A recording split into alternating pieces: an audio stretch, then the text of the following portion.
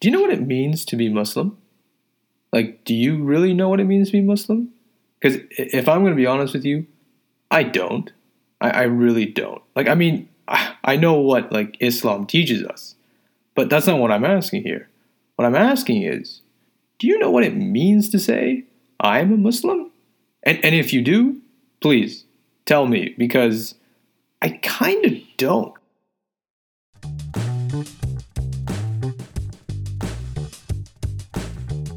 Assalamu alaikum and welcome to the Muslims in Your Backyard podcast. I'm your host, Khurram Shamim. Thank you for joining me in this first episode, or at least the first official episode of the Muslims in Your Backyard podcast. I'm very excited to have you here, and I'm very excited to get this podcast going after a lot of, I think I talked about this in the last episode, but a lot of just background work in terms of editing and getting the right podcast host and getting the right software. It definitely took a lot longer than I intended it to, but I'm glad to finally get this podcast running and to get this podcast going. And without further ado, I think we should just get right into today's episode, which is about our Muslim identity and being proud of being Muslim. And yeah, I know this is a very broad and maybe larger topic than you might expect for a first episode, but I really did want to cover this in two parts. The first is because of recent events that have occurred throughout the world in relation to Muslims and Islam. And specifically, I'm referring to what's happened in Palestine and sort of the response that we saw from a variety of different actors from around the world towards the Palestinian struggle against the oppression of the Israeli regime. But then also what happened, and we've seen in areas like France, where Muslims are being essentially segregated by the state. And I know some people might disagree with me on what I've said here, but in my opinion, what we see in France is a state that's essentially saying that Muslims are a quote-unquote threat, while in Palestine, what we're seeing is and yes, Palestine is also, there's Palestinian Christians, not to say that there aren't Palestinian Christians, but Palestine has definitely become a place where the Muslim identity is sort of being challenged as well. And the ideas of what goes behind being Muslim are really at play there as well. And I will explain all of this, of course, but I think that the first thing and sort of the core question that I asked myself when not only making this episode, but also just looking at what was going on around the world in attacking, what it means to be Muslim, was what really begins or is at the core of a Muslim's identity? What really is the core? What is it that we look at, the central pillar that we attach with? And a lot of people will look at it differently, and that's totally fine. I'm not going to sit here and police and tell you what you should or should not identify with. I'll share what I identify with, but I want you, whoever you are that's listening to this podcast, I want you to think about it. What is it that exactly is the core of your identity? What is it that you latch onto the most that makes you so strong in being a Muslim, or what is it that you feel you relate the most with when it comes to being a Muslim? And I want us to really think about this and take a second to think about this, because when we see these sort of attacks across the world in terms of attacking Muslims and saying that, they're barbaric, we've seen this sort of, maybe not outwardly saying that we're barbaric, but people that will subtly imply that there's aspects of Islam that are barbaric, or that there be people who will question, why do you even need to pray 5 times a day? Why do you need to fast for 30 days? And even some Muslims themselves who will cut corners where they'll say, that's not that important, or, there'll be people who will, say that, you don't have to, do all the 5 prayers, where, yes, you do, and you should try, obviously. Now, if you can't, or if there's reasons holding you back, that's fine, I guess, but really our intention should be to do all 5 prayers. And I don't think, at least I hope, that's not that controversial of a statement, but in my opinion, you should try your best. But what we've seen is that a lot of the identity or the thing that goes behind our core of being a Muslim is been attacked or sort of kind of being poked at by a lot of different actors. And for me, when I went through this question and I sat down and I really thought to myself, what is it about this religion that I identify with so much?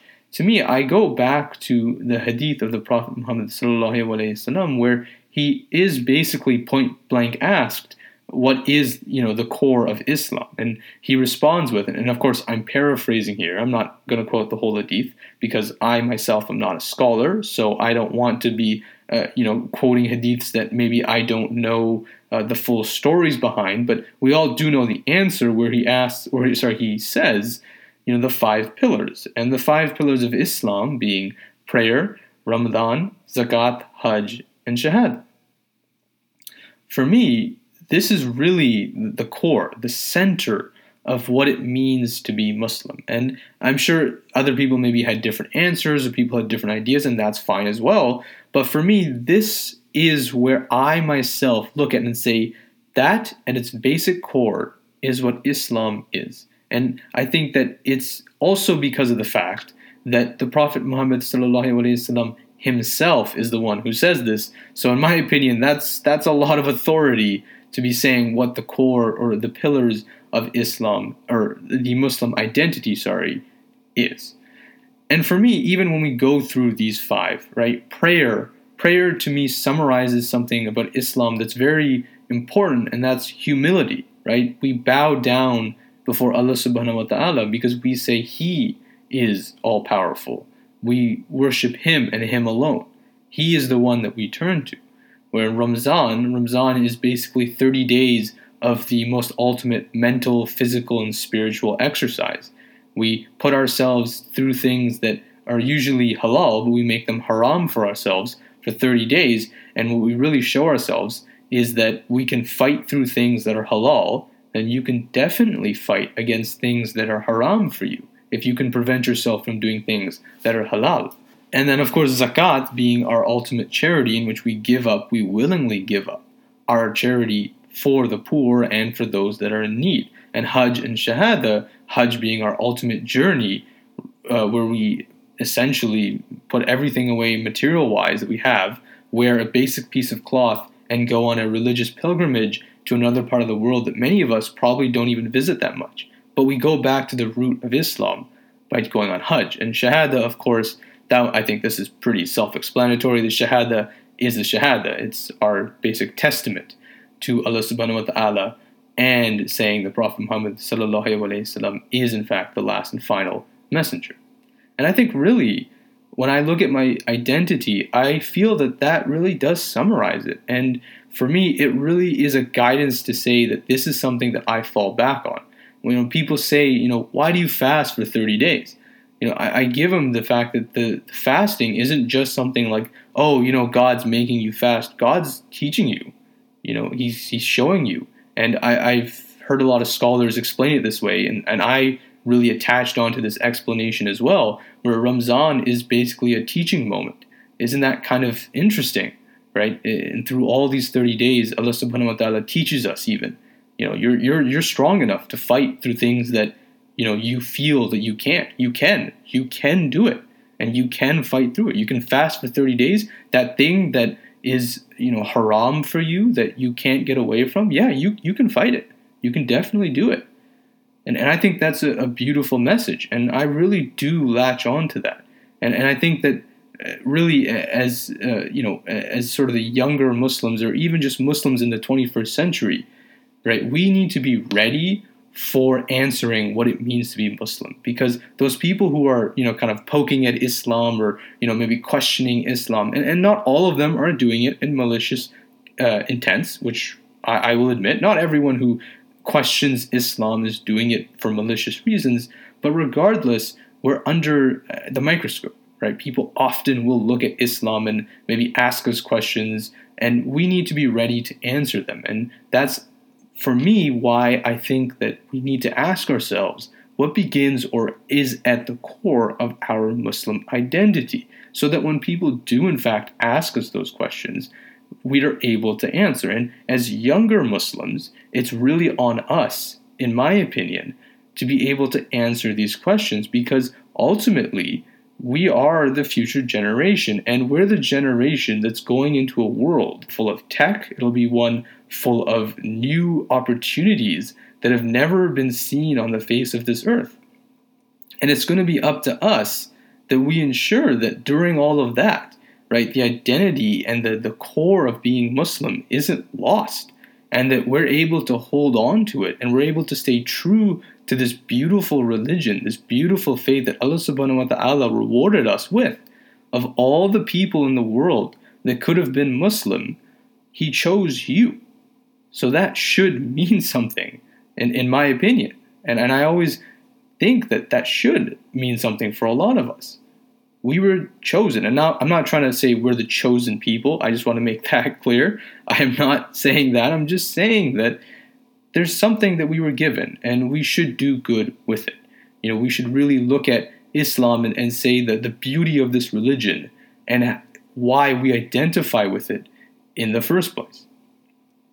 And I think that this is where I kind of put into the second part of my conversation, where when we're reflecting on why we're Muslim, why do we relate with this faith, why do we practice it, and then we kind of bring it to the real world, and we see the intersection where you see Islam and culture both sort of kind of in some ways in contrast with each other, or at least that is what is maybe the status quo idea, is that Islam and culture are in conflict with each other. There's this war of different cultures where you have the Muslim and then the modern culture, and where does Islam fit into this? Now, I'm not going to answer this entirely, and I don't intend to. In fact, I intend to revisit this later on because I hope to get other perspectives.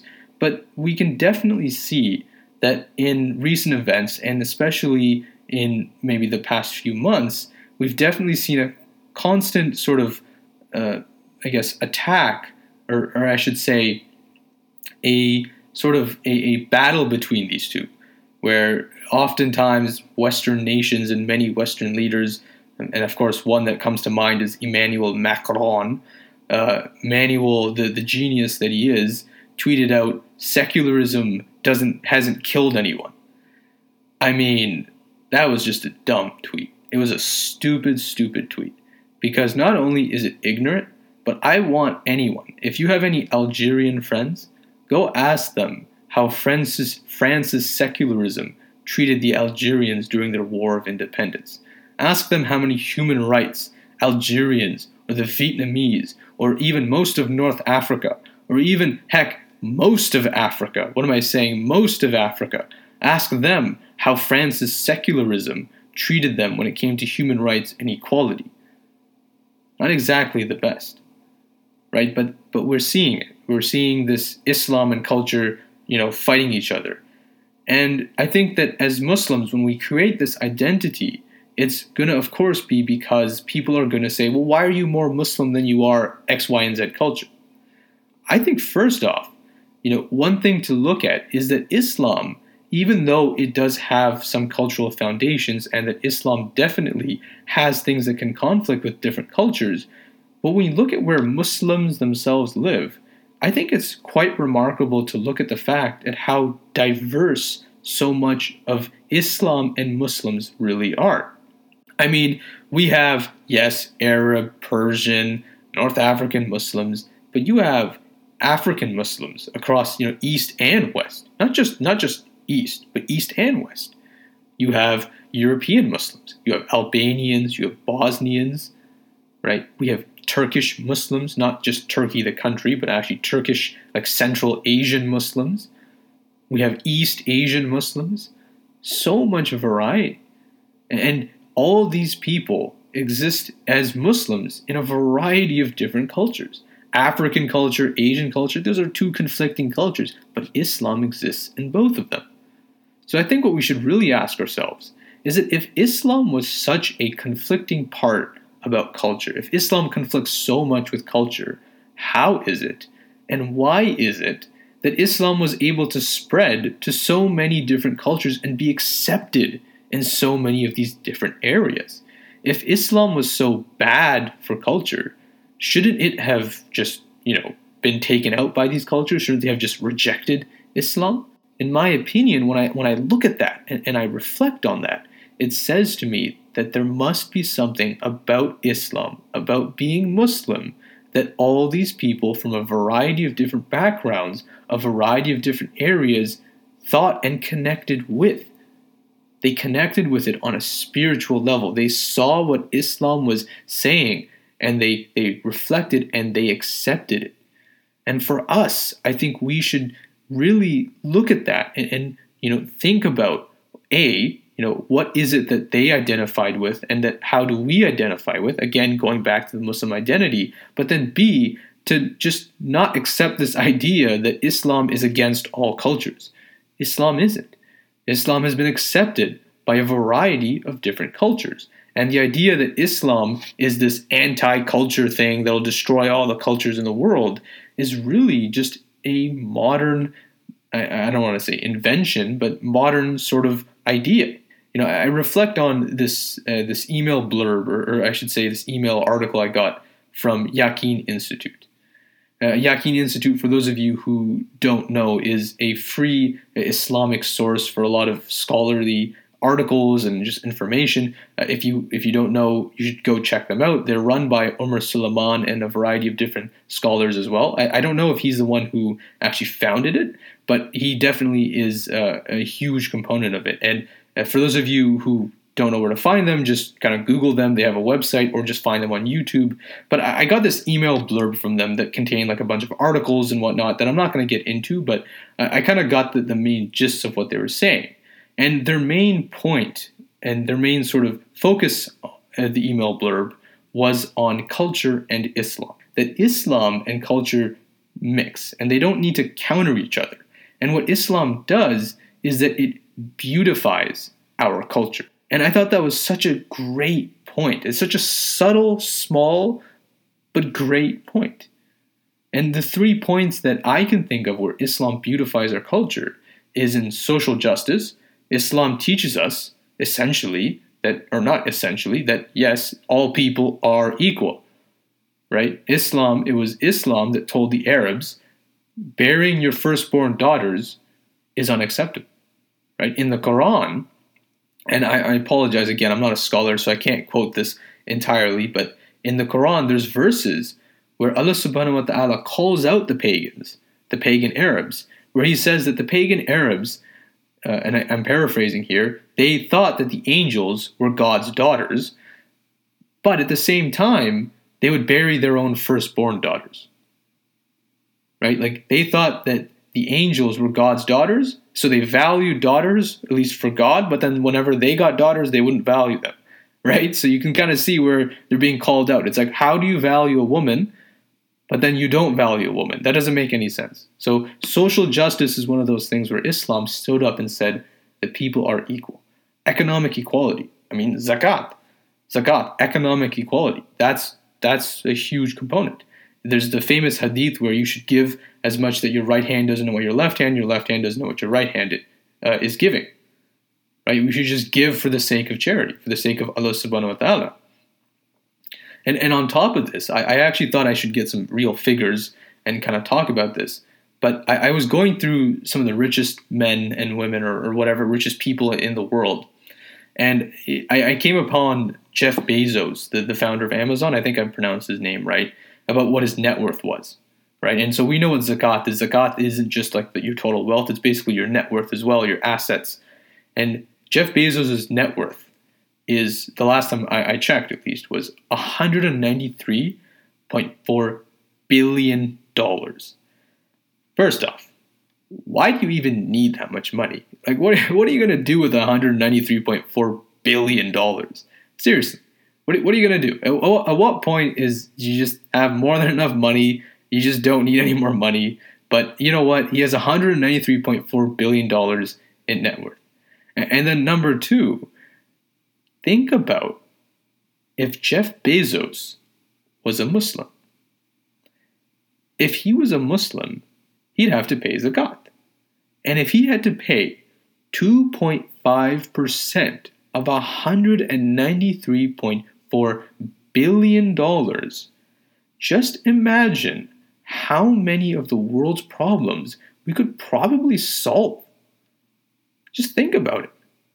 Just think about how many problems like environmentalism, poverty, hunger, lack of educational resources, lack of water, sanitation.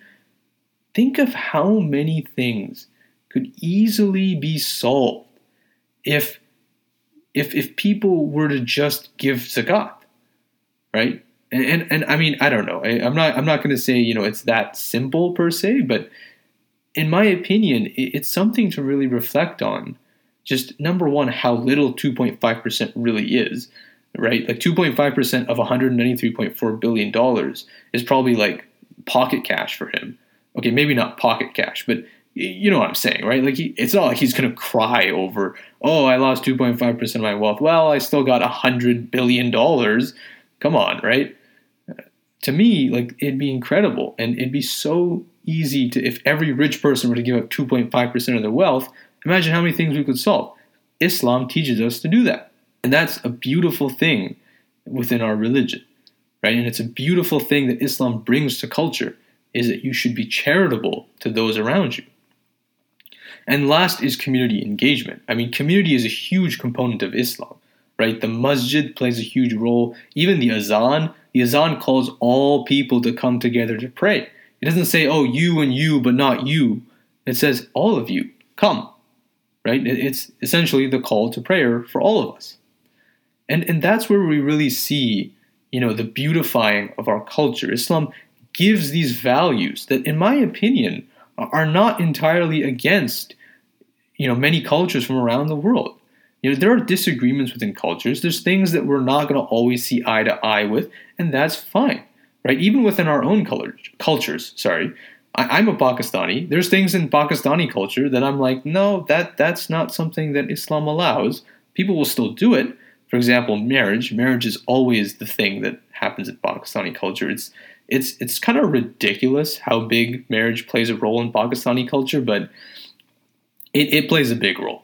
And there's a lot of things that a lot of families will do when it comes to marriage that is just haram. Like, for example, choosing who your son or daughter can marry.